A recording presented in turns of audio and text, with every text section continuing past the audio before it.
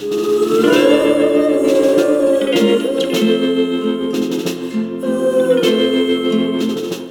Chris J, and boy, have Sarah and I got a cool guest on this episode. We really do. I'm Sarah Hebert, and Chris and I produce the All Y'all podcast independently in Shreveport, Louisiana. For the series you're listening to right now, we're delighted to partner with Louisiana Public Broadcasting for 5 episodes exploring the cultural impact of the Louisiana Hayride, a country music showcase that was broadcast from Shreveport from 1948 until 1960. The Hayride helped launch or redefine the careers of Hank Williams, Elvis Presley, Johnny Cash, and other icons of American music. For this series, we're talking with folks who have unique perspectives on Shreveport's music history. In previous episodes, we've spoken with Louisiana Hayride Archives owner Joey Kent, as well as retired newspaper publisher Robert Gentry. You can find those episodes on our website at www.allyallblog.com. For this episode, we were honored to have the opportunity to sit down with country music superstar and Shreveport native Kix Brooks. As you'll hear from Kix, he grew up in the Shreve Island neighborhood, just a few doors down from Louisiana Hayride star Johnny Horton, and it sounds like a few doors down from where we are right now. On Audubon. So to begin our conversation, Sarah asked Kix what the Louisiana Hayride meant to him and how, if at all, it had shaped his life and career.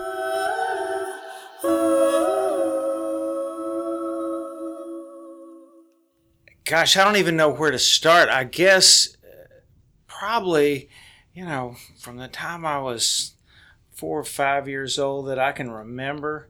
My mom died when I was like 4 years old, and we lived down on Shreve Island.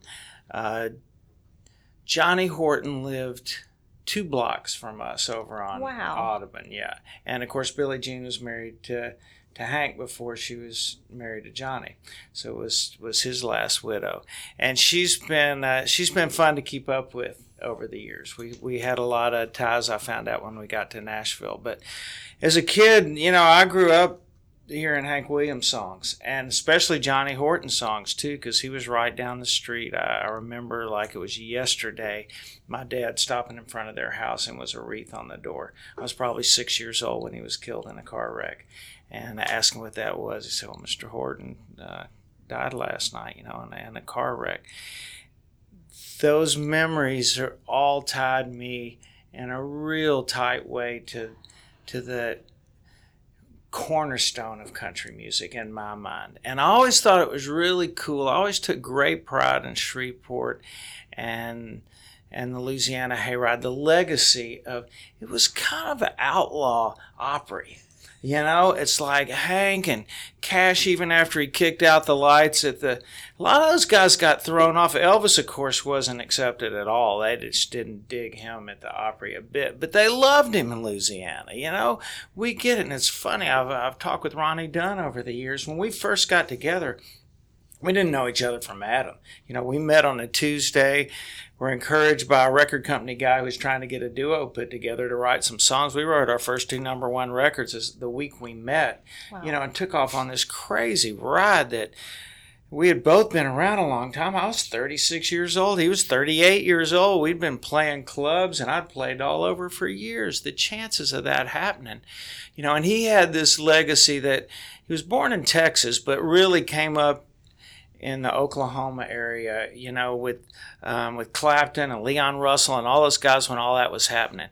And I was playing the clubs here. It's funny. I just slowed down coming over the Texas Street Bridge, looking down where Humphreys used to be. I don't know how many nights I played in that place, but it was rocking back then, and we took a lot of pride in where we came from. But for us, it was really all the cool stuff that I was chasing was coming up out of Austin or California.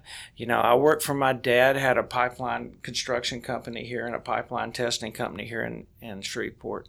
And all us truck drivers, had those pointed-toed cowboys boots and had that hair slicked back, those big pompadours, and I just thought they were cool as anything. They loved cool. Haggard and Jones. They didn't want to hear any of that other crap. It's like that was it for them, especially Haggard. He was the guy for truck drivers, and tough guys, but they loved Jones too.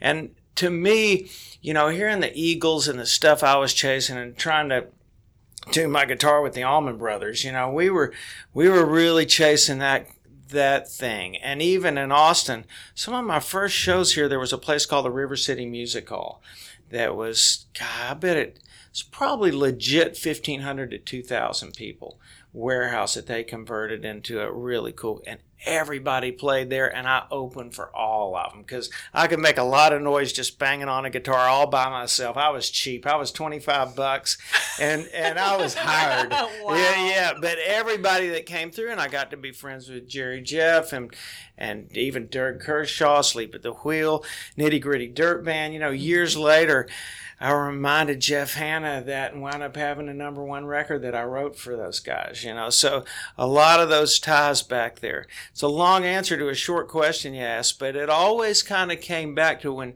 people talk about the Opry, I'd talk about the Hayride. Because our tradition to me was just a little tougher and was a little cooler and was a little swampier. And, we were a little outlawish compared to what they were doing. It was just their thing. It was very based on bluegrass and Out of the Hills and all that. And our stuff was it was country, but it rocked a little harder, And I always thought that was cool. And I've always taken great pride in that. Do you feel like Shreveport, quote unquote, like has a sound, or that it influenced your sound at all, given all those different influences that were swirling in? Or obviously night and day. I'd always wonder when I got out of Tech, of course I played around here.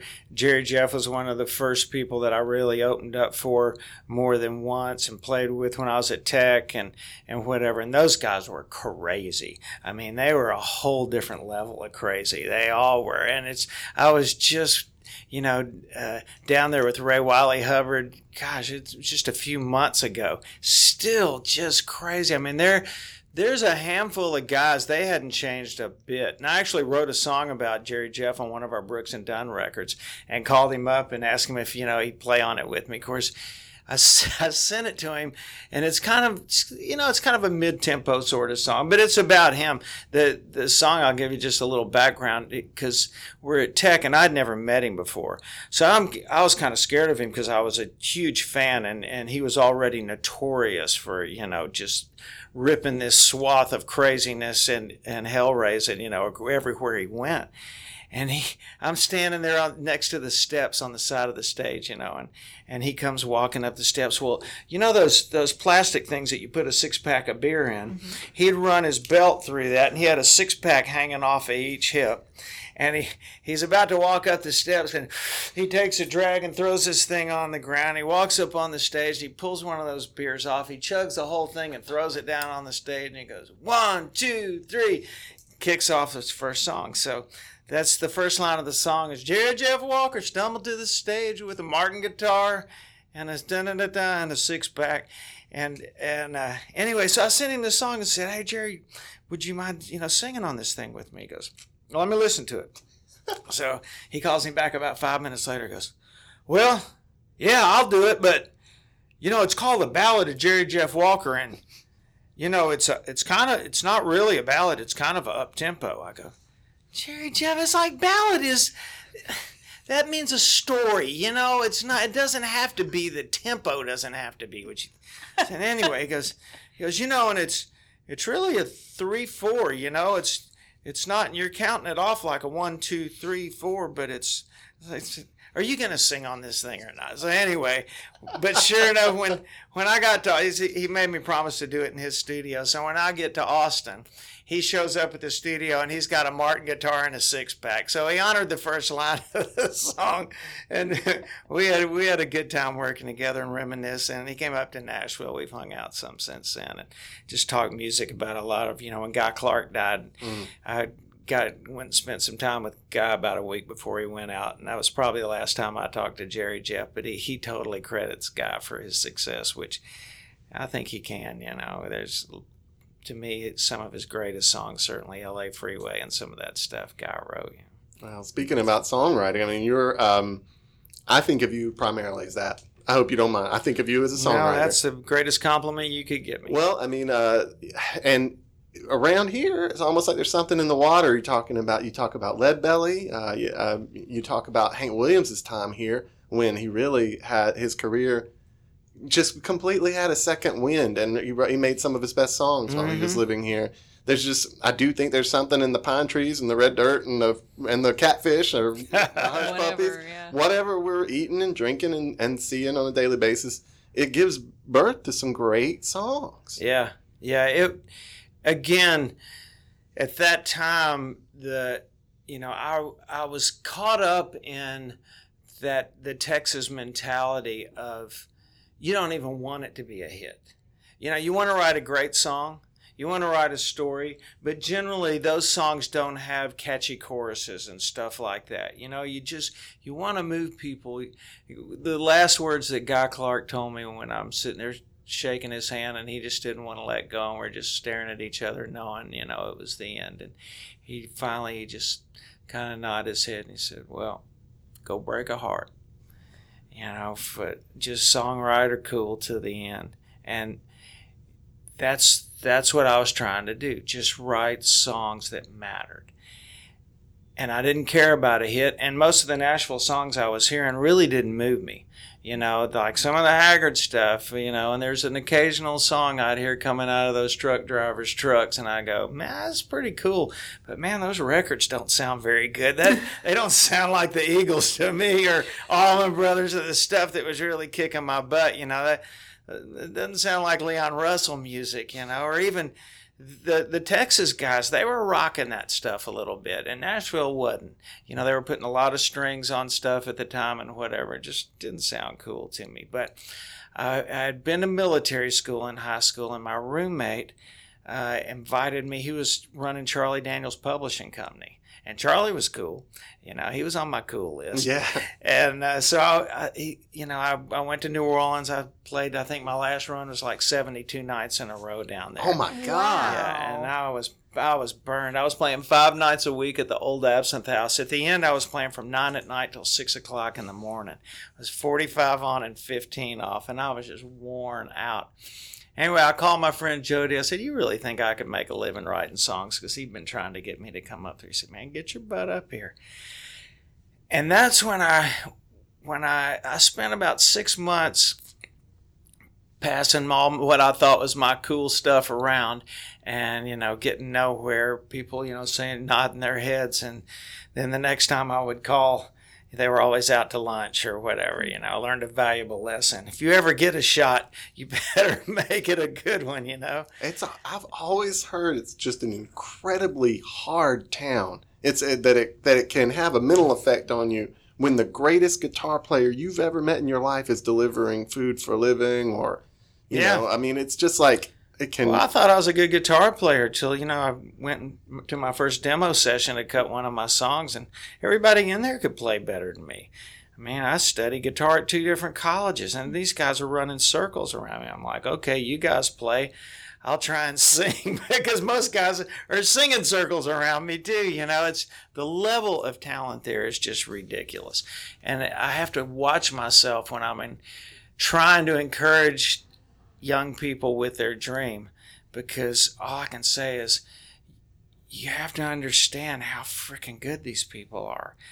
Everybody up there that's making a living at it is at the top of their game, and they are really, really good at it. And that's when I realized as a songwriter, if I was going to make a living at it, I needed to learn the craft. And the people I really loved, Roger Miller and Chris Christopherson and Guy Clark and Townes Van Zandt, they were all in Nashville.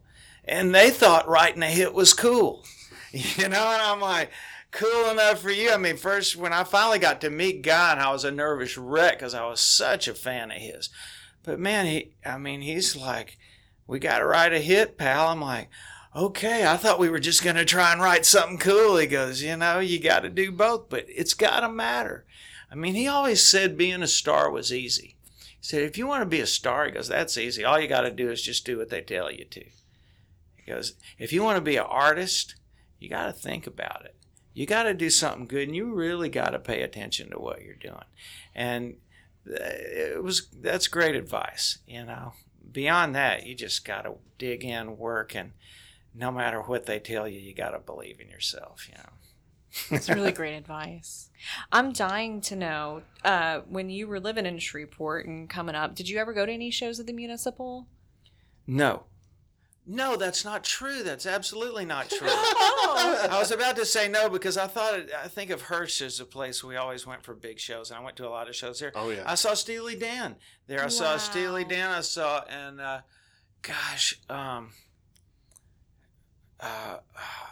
Edwin Birdsong, who probably means nothing to you. I think he might have had one record and one almost hit.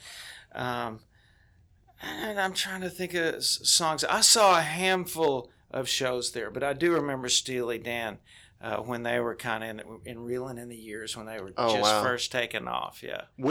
So this is catnip for our Shreveport people. Yeah. Where were your spots? Do you have places that you got to go when you come to town, or? Oh, well, Herbie K's is number one.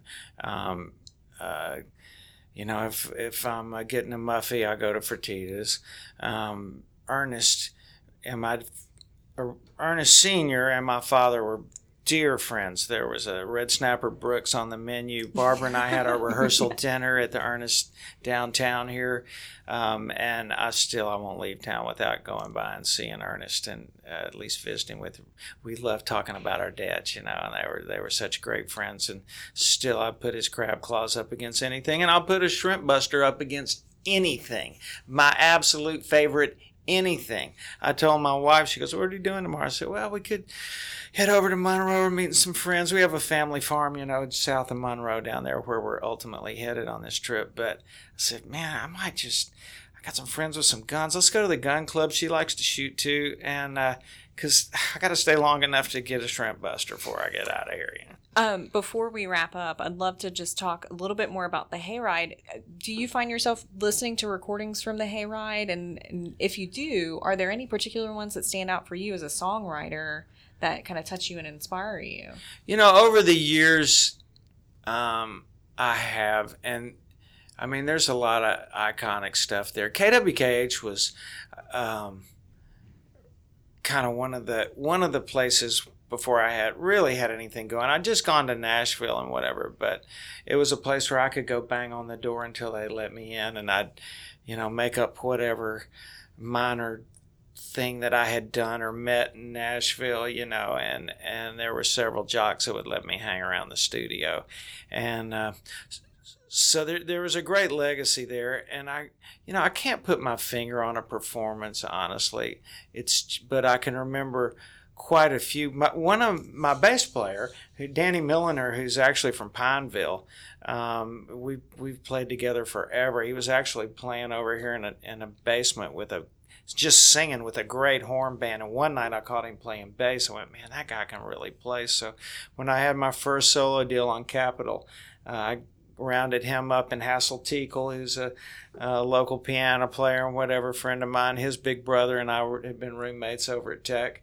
And we put us a band together, and they all moved to Nashville, and we danced on it for a minute. Nothing big happened, but actually cut a song of mine, Sacred Ground, that wound up being a #1 record for McBride and the Rod. But we stirred it up a little bit. But Danny had been at the Hayride, so he had a ton of great stories. Even then, it was still going.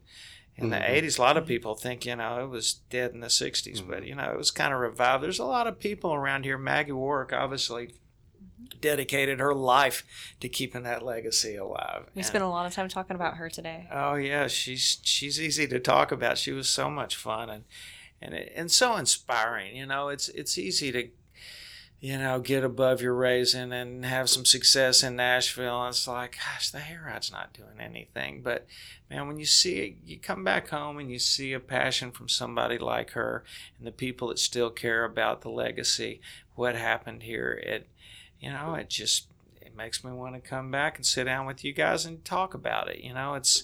It's important to where we come from, all the great music that came out of here.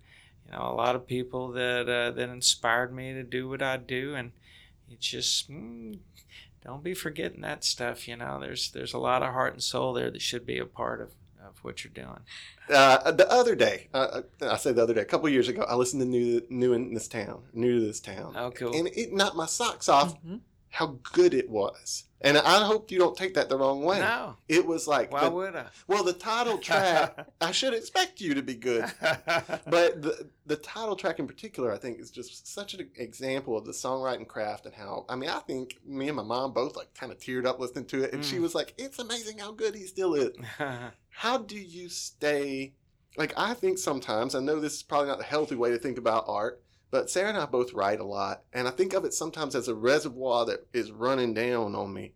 You know, like if you just push and you push, then that little reservoir is going down. And some folks like you, I meet, and it just doesn't seem like the reservoir's running down. How do you keep it full of like? How do you stay on top of your game? It does. I don't know. It does run down. Everybody struggles with that. When you write, I've got, I don't know, over a couple of thousand songs recorded at Sony Publishing now that I've actually demoed, you know, and people go, man, you need to go back through those. I go, no, I don't. All the good ones got cut. And there's 1,800 songs that just aren't that good, you know? They're okay. You know, your friends, your family here, man, I love that thing. It's, you know, that's a hit. No, it's not.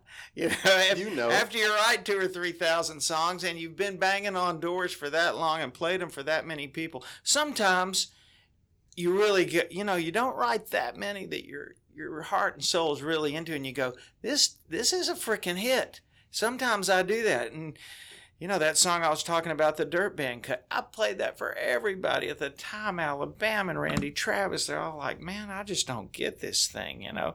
You just played it for the Dirt Band. They're like, where's this band? I go, all over frickin' town. If y'all cut it, you're an idiot, because everybody tells me it's not a hit, you know. And had a big old #1 record with it. So I really feel like, you know, to me, there's two kinds of songwriting. There's perspiration and there's inspiration. And you got to do them both. And some days you stare at that white piece of paper or that computer screen, and you got a guitar in your lap and you go, I got nothing. And that's when you just do something. You know, my son's a screenwriter out in Los Angeles, and he was struggling with some block the other day. You know, I said, just get to the end and then come back and pick at it. But I can't tell you how many times. I remember I was writing with a guy, Chris Waters, one day. We were writing a song that was so mediocre. We both know it, but we're just pounding through, doing the craft, you know, we're just going to get to the end. And one of the lines I threw out, and you made a rock of a rolling stone, was just a line in it. He goes, uh-oh, and just like, throw that other thing away, and here we go, you know, and had a hit on the Oaks with it. But that's where perspiration will pay off for you, because some days you think you got nothing, and something will pop up. You know, you can surprise yourself. I think as a songwriter, some days you just got to do the work, and some days you just throw it in the trash. And you know, I can't tell you that lunch is like it for songwriters. We all co-write in Nashville all the time, and man, we call it, you know, mouth breathing. But some days you're like, what about? And we're all just sitting there going, just trying to think of something. It's like, God, what time is it? It's only 10:30. We're still a good hour from calling lunch, you know, because lunch is sometimes stuff will happen, you know. But man, those mornings can be tough with 3 people with nothing, because when you're writing songs for a living, you've already written all that stuff you had in a pad. But you know, last night it's funny. I was showing Barbara on the airplane coming over here today. I said, look at this. And it was so weird written. I said, I wrote this in the complete darkness because I didn't want to wake you up. But I had 3 great lines, you know, and you know, I can still, at least I can still read it. I knew the next, you know, this morning I'd be able to know what it was. And it was still pretty good. That's not always the case, but you always got to try. I think if I think of something in the middle of the night, I either get up or I'll just write it in the dark. I'm going to put a notepad by the bed when I get home. Oh, you got to do that.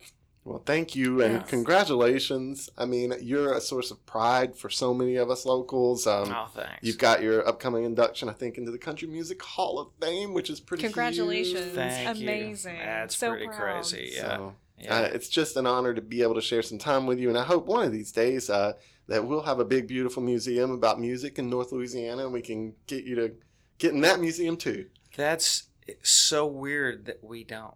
It is. You know, I was talking to Ronnie the other day because he had just gotten back from the Texas Music Hall of Fame, and Oklahoma's got a real cool. I'm like, good God Almighty! Yeah. I mean, between Shreveport and New Orleans, and Faraday. Yeah. I mean, I just can't imagine that there hasn't been at least a state-sponsored something in the Capitol building or something. Start a space and go to work. And I know, someone's put together a Hall of Fame, which they put me in, but and that's cool. But where is it? I mean, it's got to be more than just a pamphlet somewhere.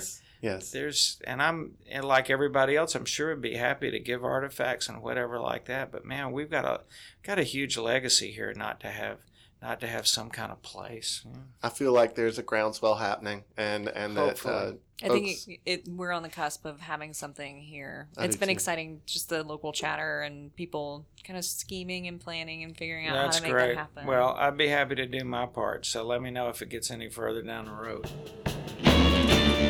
That was Kix Brooks, better known as one half of the wildly successful country duo Brooks and Dunn. Shortly after this interview took place, Brooks and Dunn were inducted into the Country Music Hall of Fame. We had a great time talking with Kix, and we want to reiterate how thankful we are to Louisiana Public Broadcasting for making that happen. For the next installment in our series on the Louisiana Hayride, we'll talk with Mr. Alton Warwick. Many Shreveporters know Alton as husband and business partner to the late Maggie Warwick. Together, Alton and Maggie spent decades promoting the Louisiana Hayride. If you love this kind of local history, you should also go back and check out the episodes with Dr. Tracy Laird, Robert Gentry, and Joey Kent. If you haven't given those a listen yet, they're wonderful. If you're not already subscribed to the All Y'all podcast, please go ahead and hit that subscribe button in your podcast app or follow us on Spotify. We're also on Twitter at All Y'all Podcast, and you can like our page on Facebook. If you type in All Y'all, we're just the little orange circle that pops up when you search for the words All Y'all. And we'd love to hear from you, particularly on our Facebook page. If you've got a Louisiana Hayride story of your own, or you'd like to share your thoughts on where the Hayride fits into Shreveport's past, present, and future, move it on over and leave a comment on our post about this episode. Thanks again for listening, and thanks to Louisiana Public Broadcasting for making this series of episodes possible. Thank you to AJ Haynes for our Slim Whitman-inspired theme music and Alexander Holman for mixing those lovely tunes. AJ Haynes' participation is courtesy of New West Records. And to our All Y'all sponsors, Maryland's Place, Maccentric, and Rhino Coffee, you're our dream Louisiana Hayride lineup. Thanks, y'all.